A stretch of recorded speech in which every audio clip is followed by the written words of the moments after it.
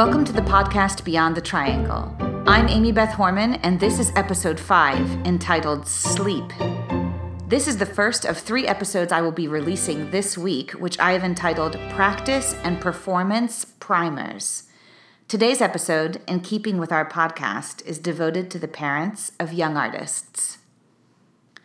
As usual, I'm going to be giving you real talk from all the perspectives: student, teacher, adjudicator, and parent. We had an unbelievably positive response from our audience, and I want to take a moment to thank everyone. It is so heartwarming to know that parents all over the world are trying to learn more about how their role can evolve as a young artist grows into the advanced levels of training. I sincerely believe that these topics need to be addressed more directly and that it will serve everyone involved.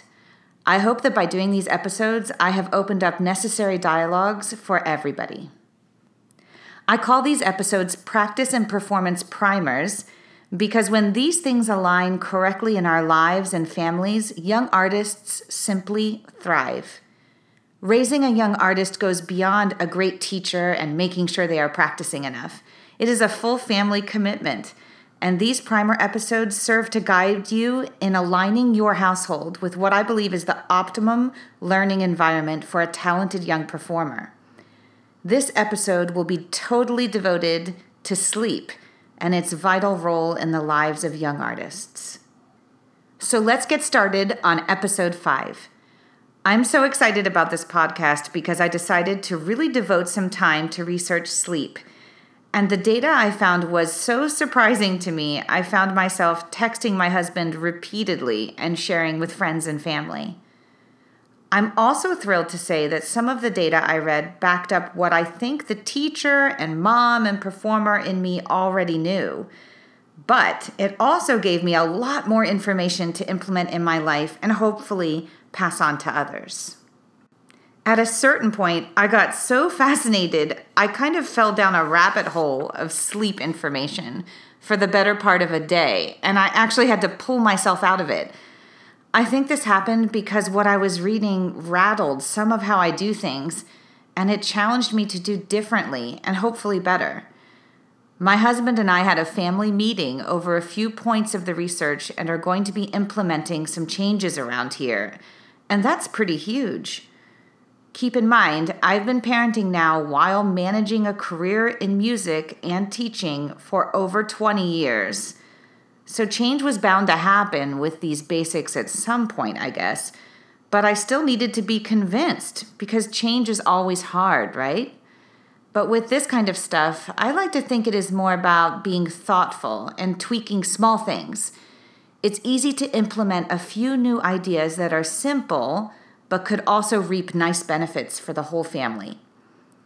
And while I like to think the way we have been doing things has been working out pretty well, we are also open to the idea that we could do better.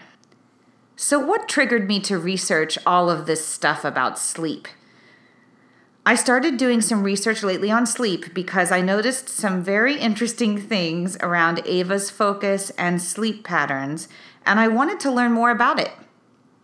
I just had a feeling I needed to understand a few aspects of it more deeply so that I could really tailor things to her full potential. And it turns out my maternal instincts were on target. She's hitting that age where she will stay up reading, wants a later bedtime, and is getting harder to rustle out of bed in the morning.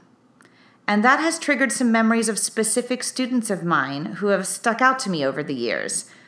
I know that they either slept a lot more or less than their peer group because their parents mentioned it in passing, and it came through in their work with me at times. It also came through in performances and competitions. Thankfully, it turns out there have been a lot of new studies on sleep and its effects on our abilities, and it's some really intriguing stuff.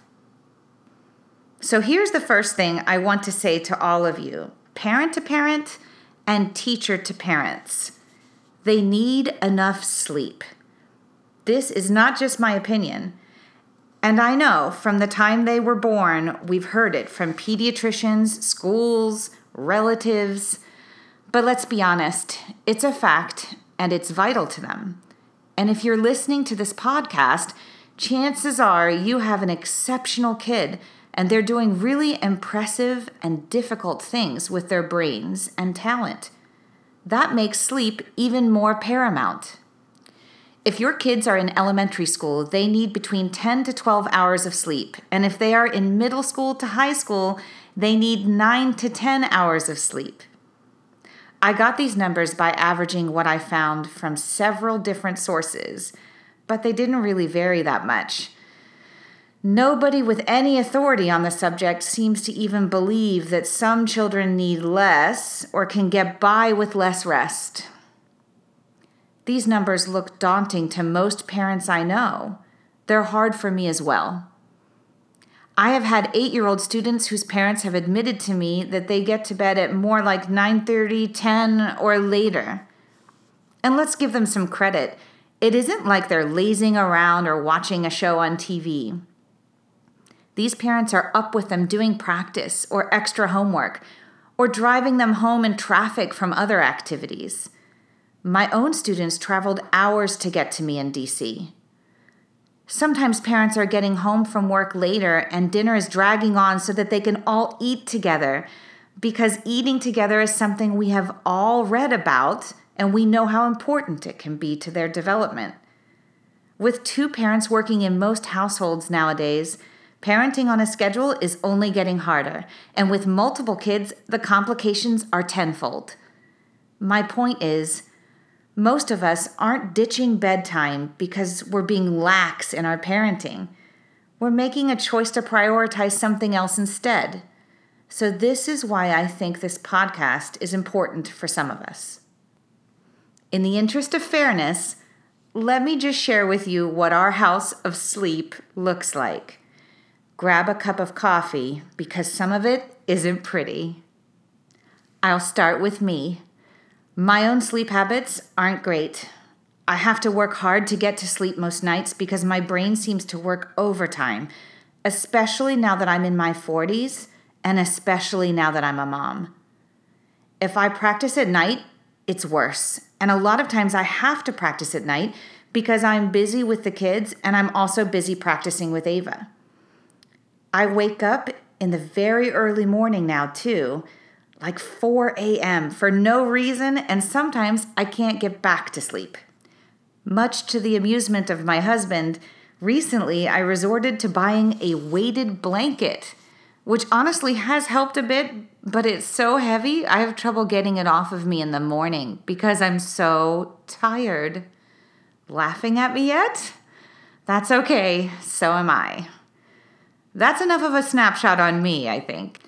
My youngest daughter is a great sleeper, and we had that blessing with her very early on. But sometimes now she wakes at night from a nightmare or gets afraid of the dark, so she stumbles into our bed and then kicks us in her sleep for the rest of the night. That really helps me in my own sleep struggles, by the way. My young artist, Ava, we joke, hasn't slept since the day we brought her home from the hospital. I think she was faking it in the hospital so she could get back to our house. She had colic for several months, and we have always had strict bedtimes and bedtime routines in place for sheer survival. But somehow I suspect she's thwarting these now. After we leave her room at night, I catch her up late reading, and before big things, she admits she gets too excited to sleep.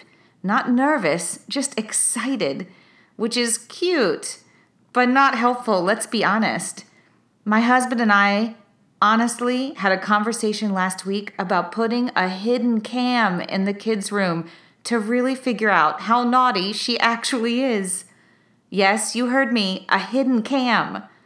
So all of this is to tell you we are right here with you, the rest of the parents in the world, trying to figure out how to help our family get better sleep. The truth is, maybe we just all need a good reason to make changes, right? What are our main reasons now to prioritize sleep? I think a lot of us focus on how much sleep they get so that they're able to grow and stay healthy. But our kids are different, right? Because in addition to just growing and staying healthy, We are asking them to climb some very high musical mountains on top of everything else other kids do their ages. This requires a surplus of energy and laser focus. So here was my first important takeaway for parents of young artists in the research I did. It isn't just about the kids growing to their expected height and being able to fight off that cold that's going around school. Sleep deprivation hobbles them cognitively and emotionally in a way which can then have a domino effect. So for parents like us, this is about them having enough rest to function at their full potential so that they can participate in the experiences that one by one will lead them to their best lives.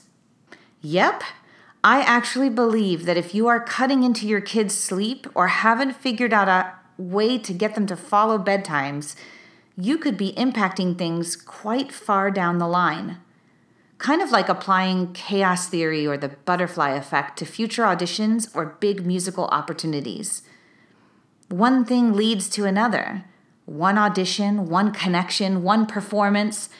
Everything they carry emotionally and musically goes with them, influencing the next thing that happens, day to day, month to month, conservatory year to the next conservatory year. It's like a mosaic which is ever growing. Think about it in your own lives even now. You might have a great day lined up, but if you are sleep deprived, you can't fully interact or respond to things in the same way. And with cause and effect, the day can start spinning really differently. The movie Groundhog Day comes to mind. But what if you spun this into a week or a month or a whole conservatory year? So how are parents, myself included at times, justifying to themselves subpar sleep conditions for these young artists? I hinted at a few a minute or so, but let's add to them here. And heads up, this is going to start linking up with my next podcast on overscheduling, so stay tuned for that podcast, which I'm releasing midweek. Here are some more justifications I have heard from parents, and a few I have felt myself as a parent over the years. Some parents delay sleep because they feel they need more time to fit in more activities.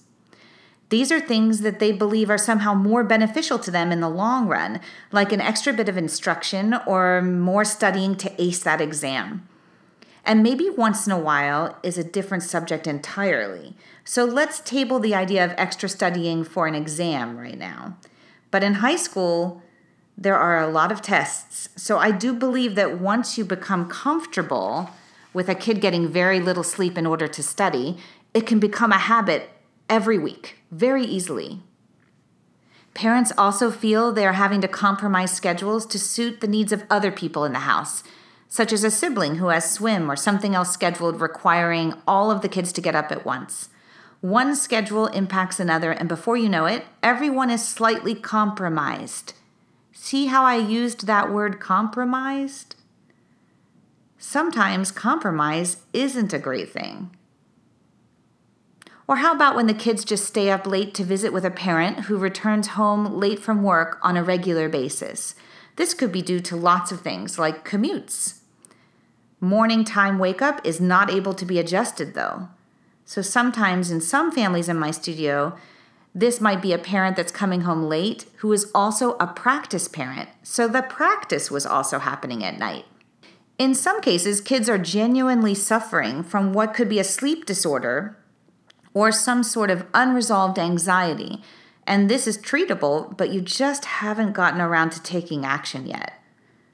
Maybe you need to talk to your pediatrician, or maybe you just need to talk to some other parents about what they're doing in the same scenarios.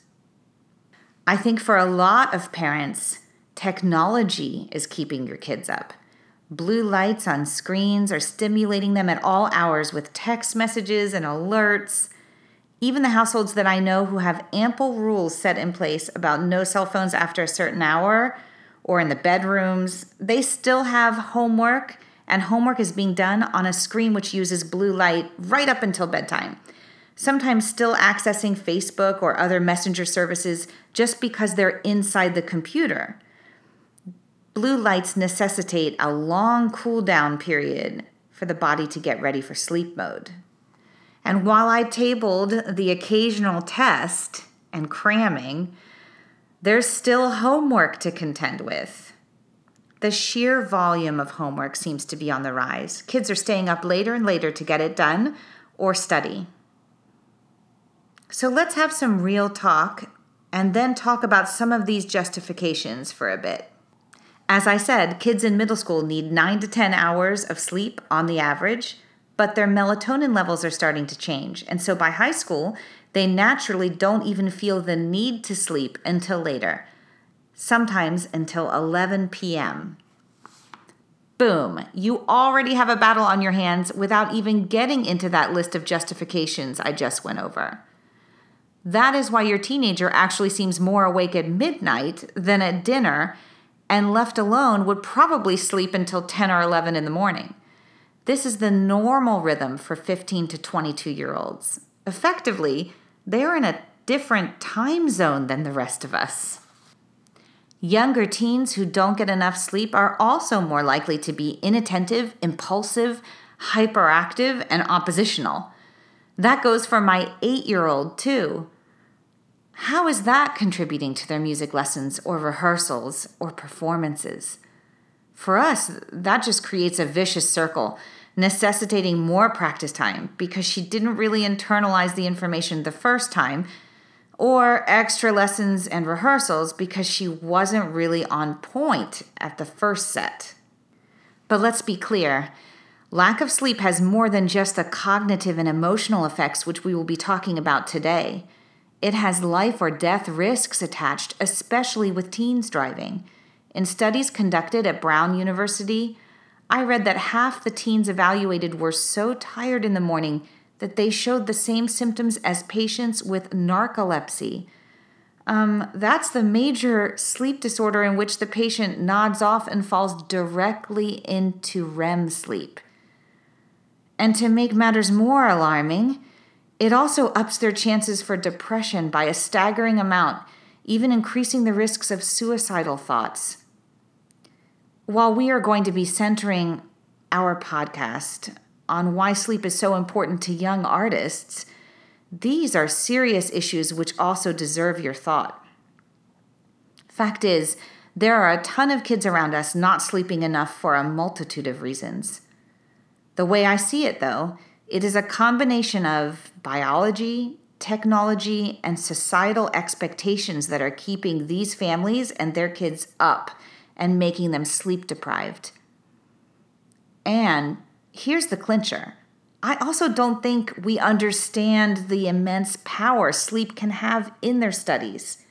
Sleep is good for them and for their success.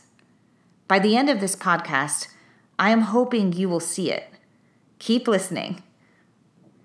In one of the articles I read, a leading child and adolescent psychiatrist was quoted as saying that the typical high school student's natural time to fall asleep is 11 p.m. or later. So we really need to adjust the environment instead of asking teenagers to adjust their physiology. Fair enough, I guess. But you know what that means? It's basically on us. So what can we do to motivate ourselves to make the efforts necessary to adjust their environments? Because it seems pretty clear that if left to their own devices, pun intended, teens will likely be walking around on 5 hours of sleep or less. Let me get back to some of our justifications and see if I can debunk a few of them. If I go over just a few of them with you, I'm hoping that it can get some conversations and thoughts flowing. As an example, let's say you have decided to cut into your kid's bedtime because the only time available for an amazing tutor to come and work on advanced math is later in the evening. I've actually done this for rehearsals with great pianists, too. You think to yourself, well, this will give my kid an edge in the long haul, so if they miss sleep, I can justify it for now. You can't adjust their times in the morning, so they will just have to miss an hour or two that night every week, possibly for the year. Bottom line is you're trying to help them get ahead in math, and this could help them with big standardized tests, some of which will secure their place in the right schools later on. Believe me when I say, I hear you. But by doing this, you have now removed 1 to 2 hours of sleep from them on that night every week, which will then affect the experiences they have on the following day for the whole year. Note that I said it will affect the experiences. I say this because the amount of sleep they get can affect how they interact and how they respond, which then leads to different experiences. Can you make sure that life doesn't unexpectedly deliver them a pivotal opportunity on the following weekday ever throughout the year? Because that day, or at least a portion of it, could be cognitively impaired for them. Let's look at what I mean by that. In one of the other articles I read, a professor of neurology at UCLA stated that they discovered that starving the body of sleep also robs neurons and their ability to function properly. It turns out lack of sleep makes your brains go slower. Neurons don't fire the same way, and lack of sleep over time can even make certain parts of the brain, upon examination, appear to still be sleeping, causing lapses of memory. Ever had that sudden panic that you can't remember a relative's birthday or a certain date, like a hole has been drilled into your memory? This is now being said to be sleep deprivation. It also affects how you respond to visuals and other senses and the rate with which you can process them. This is why people have car accidents while sleep impaired. How does this affect music making, particularly music making with other people? So if you're fully committed to that extra math activity happening on Wednesday night, we need to hope that nothing crucial ever happens on Thursday morning at the very least. But the whole day will be slower. These are just a few of my thoughts meant to get you thinking and talking, because we all do the best we can, really. Like I said, Ava is not a good sleeper, and she never has been. When I say that to people who love her, they look at me like I've said something kind of unfair to her. Like, oh, come on, she's so precious. I'm sure she's adorable in her sleep. But seriously, she's a really unreliable sleeper. That's not taking away from all of her other very lovable qualities. Sleep is sleep, folks. I've really tried my best to help her get regular sleep, but I'm pretty sure she's on a mission right now to just thwart my best efforts, because in this stage of her life, she's basically testing everything.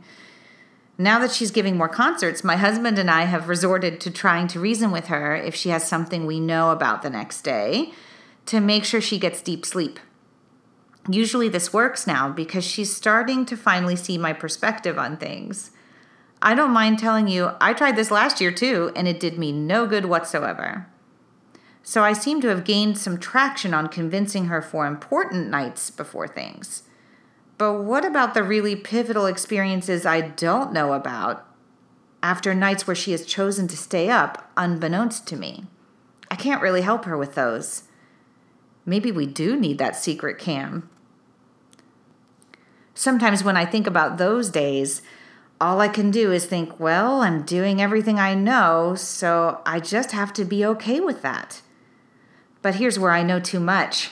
I know as a musician and as a former conservatory student that things just pop up out of nowhere. You need to be able to deliver not just an open mind and readiness to learn game face, but you also need to sometimes be able to perform at a high level on no notice at all. Major careers have literally erupted from last-minute engagements and performances. But even on a smaller scale, significantly important things can happen on very little notice in a young person's artistic life. You won't know when they are going to happen, so you can only hope you are living out your best practice at the time and that you're, you guessed it, well rested. And maybe this might be the thing that should convince people to review their sleep decisions in their house. Everyone has to have that breakthrough moment where they get to the point they know they need to just reconsider things. When a surprise opportunity comes up and you just aren't in the right mental state to give it your best shot, it certainly can give you pause. Here's a fun story from my Paris days that I like to tell to demonstrate this to my students. When I was a student in Paris, I was incredibly disciplined. I was definitely a card-carrying violin nerd. There were a lot of pressures on me constantly, and I was performing on the radio and TV shows representing both myself and the conservatory. There wasn't a lot of room for thoughts about enjoying the Paris nightlife.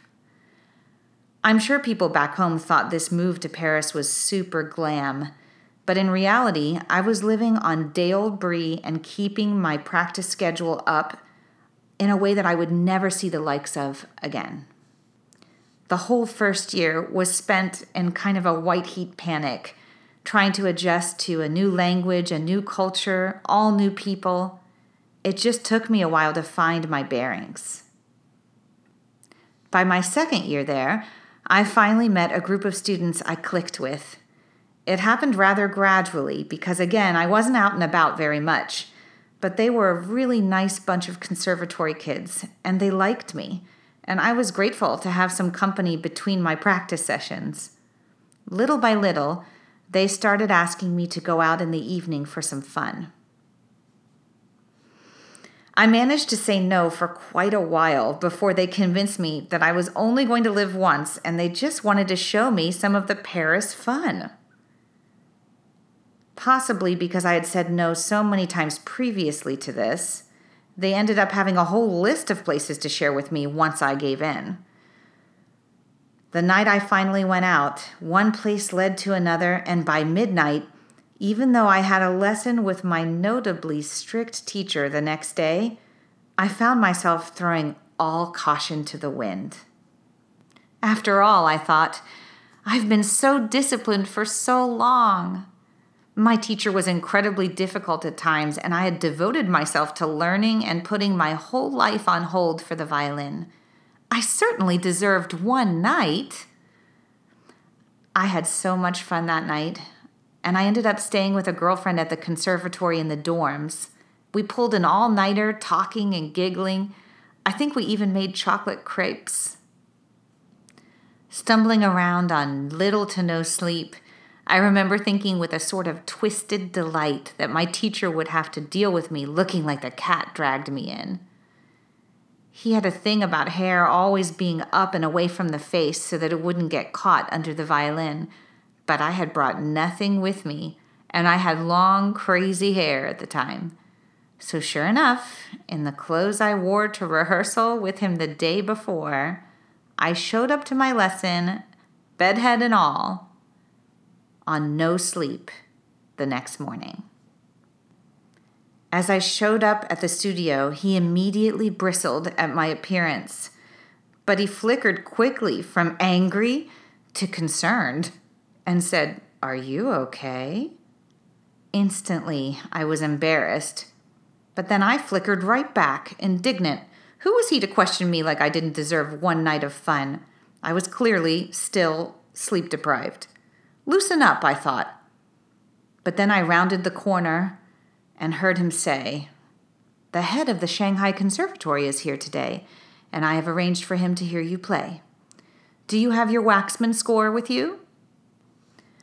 So there I was, no sleep, playing for someone important, having not showered, on one of the hardest pieces in the literature.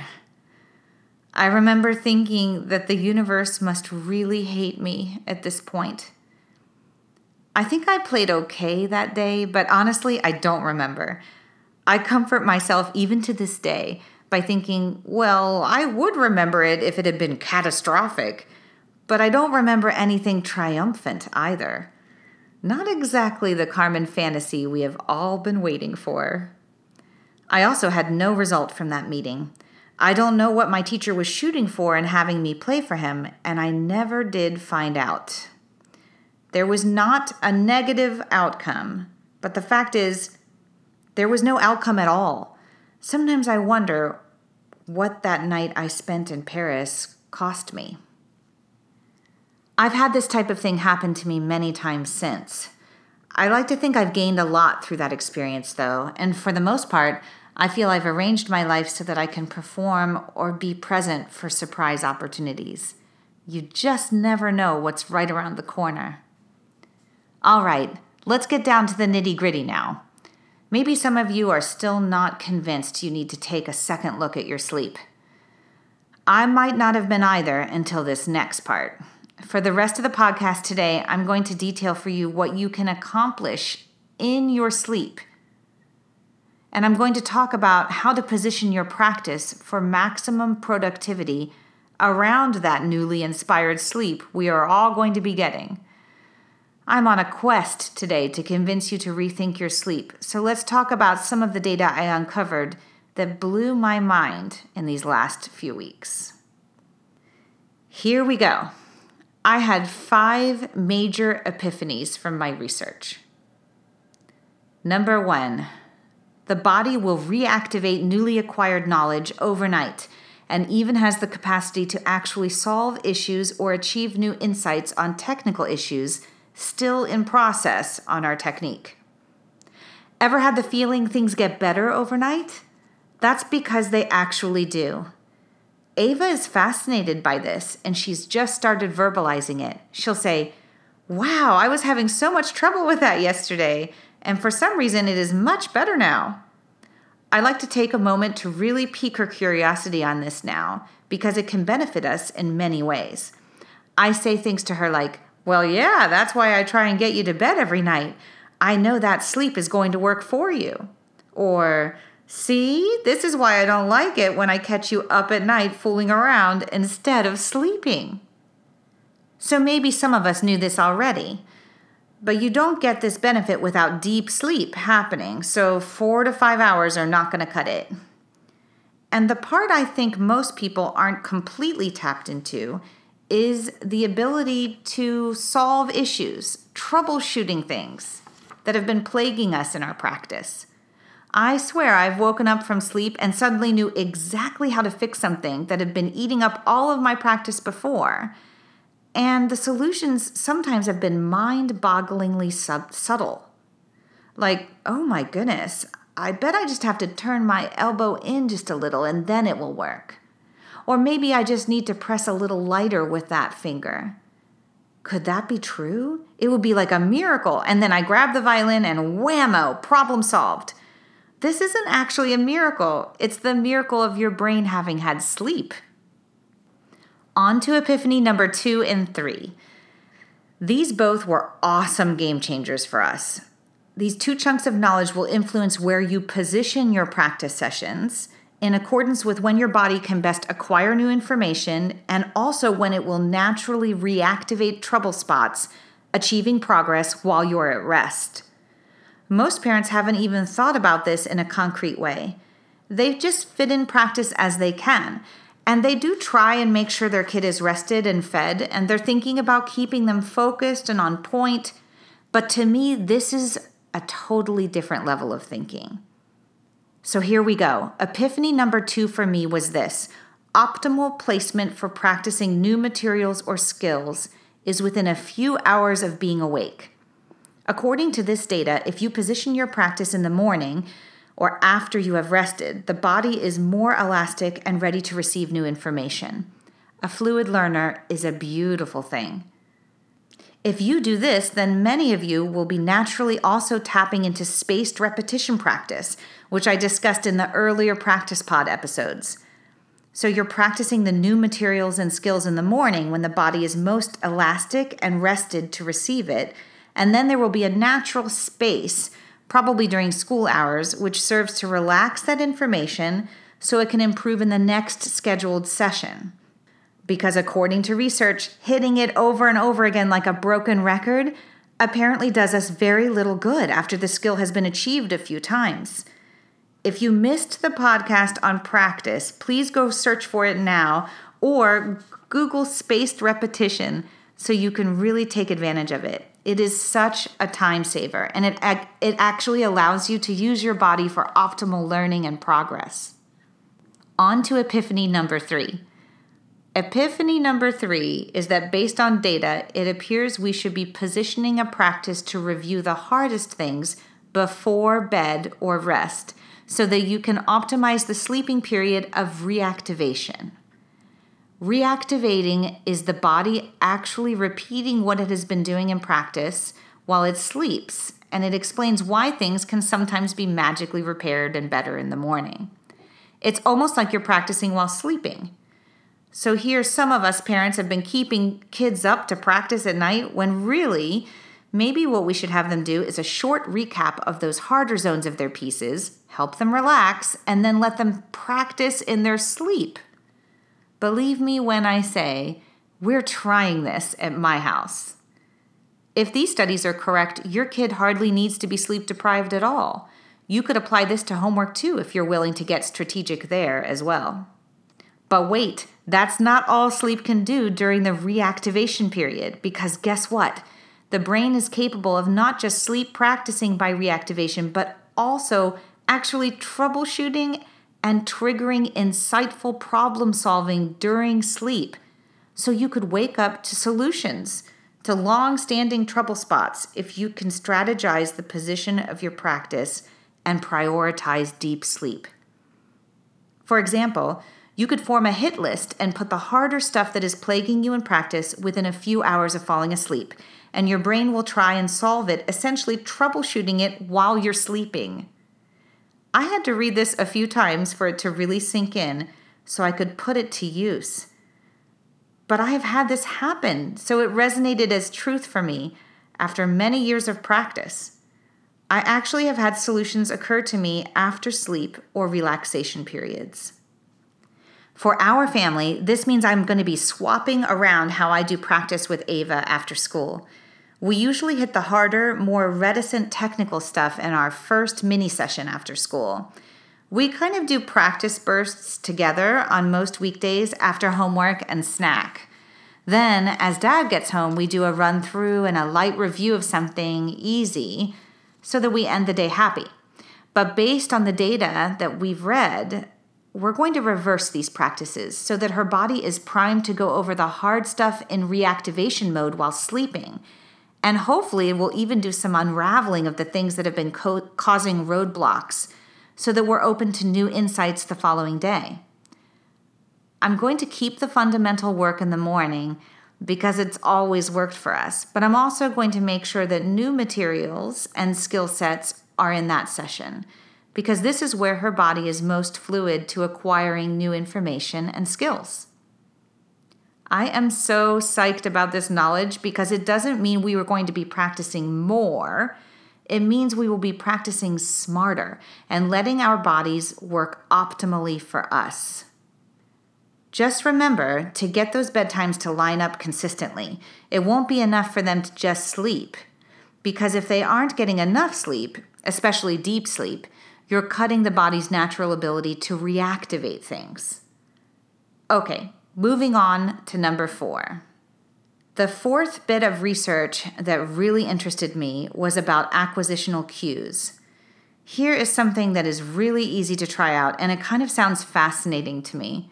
There's brand new data out with evidence that certain cues will promote reactivation of the newly acquired information. The study they detailed had to do with scents. Well, we use a diffuser in our house, and I'm now, after reading this, going to run that specific oil in my diffuser in practice and also in their room at night. I'm going to land firmly in the camp of, that sounds so crazy, but I'm willing to try this because, hey, it can't hurt. If I can run the same oil during her practice as I do at night, maybe the information that she learned in practice will reactivate more easily because I'm cueing it. And it's an easy thing to implement. Stay tuned on this. These things are right up my alley because they're super simple to try, and if they really make a difference, I'm going to feel like a parenting rock star over here. Okay, to wrap it up, let's get to my 5th epiphany from the sleep studies I researched. This one also was from recent studies, but it appears we are capable of learning brand new information in our sleep. The studies I read referred to people learning new languages. As musicians, I would assume this could be music playing in your child's bedroom at night and that they could get a head start on new repertoire. This kind of makes me think about those studies I read years ago stating that active listening of the Suzuki CDs produced the same results in children as inactive listening. So you didn't need to sit them in front of the CD and tell them to listen and study.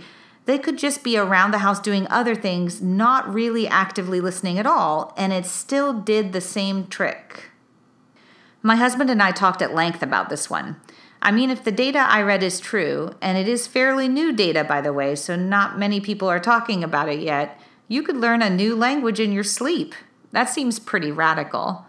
Well, in my view, music is a language too, so why not load up that iPod with your kids' new literature for the night? But wait, aren't they also supposed to be practicing their current lit and reactivating all of those trouble spots? Oh, that's right. Well, luckily there are many hours in the night, so here's my current plan. Ava's playlist of music only takes an hour to play through for her current repertoire. So there's lots of room in the night for new repertoire in there as well. I'm planning on developing an iTunes playlist and using some of the ocean wave sounds we used to use when they were little to try and get her to sleep. I might put that track on repeat a few times in the playlist just to be sure she goes into dreamland. And then I'm going to follow it with her current repertoire and then her new repertoire. And because I can't help myself, I might order her repertoire so that it doesn't start with the most jarring, energetic ones, because it is a bit hard for me to imagine her sleeping through Tambour and Chinois, okay? But I can see her sleeping during the Ionescu Ballata pretty easily. I will have the whole thing on low volume and hope for the best. Unless this keeps her up, I can't really see the harm in trying. And yes, I will have the diffuser pulling the same scent from her practice time. Here's the good news. If we start these habits now and they work, or even if some of them work, we will gain more efficacy, and they will need less practice hours in the long run. Retention will be higher, so this means less repetitive practice because stuff is sticking. That makes for happy practicers. And it will lead to more time to live life. Using the big picture perspective, leading life, real life, gets us better artists for stage who can relate to their audience, forming connections with them through their music that have a lasting effect. To me, this is the power of humanity and connection. This is beyond creating a sleep routine. This is strategizing practice around what we know about the power of sleep, because it turns out that sleep is a lot more powerful than I ever knew. Maybe using what we know about sleep will keep us from over-practicing and allow the body what it really needs to function the next day, which is adequate rest.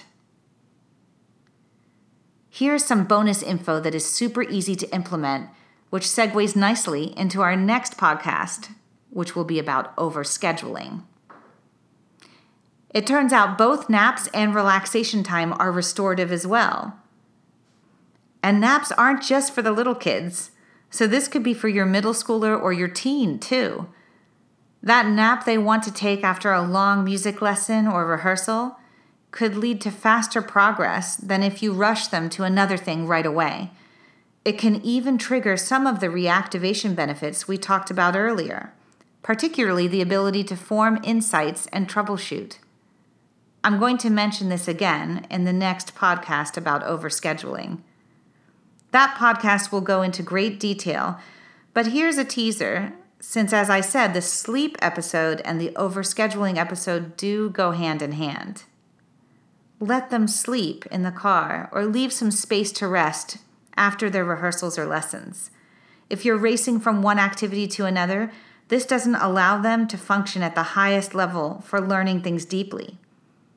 If you look at your schedule and see you are eliminating most downtime to adhere to a packed schedule, you are greatly impacting the plane of intelligence they need to use, which taps into fluid thinking, intuition, insight, troubleshooting. And here's the thing. The teacher in me just chimed in. At this level of training, you absolutely need these things. It isn't just about retaining information. In virtuosic training, we rely so heavily on natural instincts, insight, fluid thinking, the ability to solve problems and create spontaneous beauty. As a judge of competitions, it can make the difference on stage between the kid who plays solid and is really great and the one that I really want to hear again. So let them nap and let them find truly relaxed states in their free time. Long walks, showers, reading, anything that gets them relaxed. Just remember, not iPads, games, or blue lights, though, because that's stimulation, not relaxation. I know, I've made the same mistake. So join me midweek for the next podcast, where we will talk about the topic teachers have spoken to me about the most. That topic, you guessed it, it's overscheduling. It never fails. If I ask a teacher or colleague what their biggest complaint is in teaching these days, it's the scheduling or the overscheduling of our kids. This is a hot button topic, but I urge you to join me on rethinking this one. I'm devoted to getting people thinking in brand new ways about how to achieve the highest level training possible in classical music. It is the thing I've committed most of my adult life to, and I want to share everything I know to fill our stages with your kids in the future. Thank you for listening, and I hope that this episode opens up some very useful dialogues in your house and with your teachers. It definitely triggered some thoughts over here in our house. Don't miss a beat. Subscribe to our podcast on iTunes and Podbean. If you have a question or a topic you would like to discuss on Beyond the Triangle, my ears are wide open. Write me at beyondthetrianglepodcast@gmail.com and let's connect.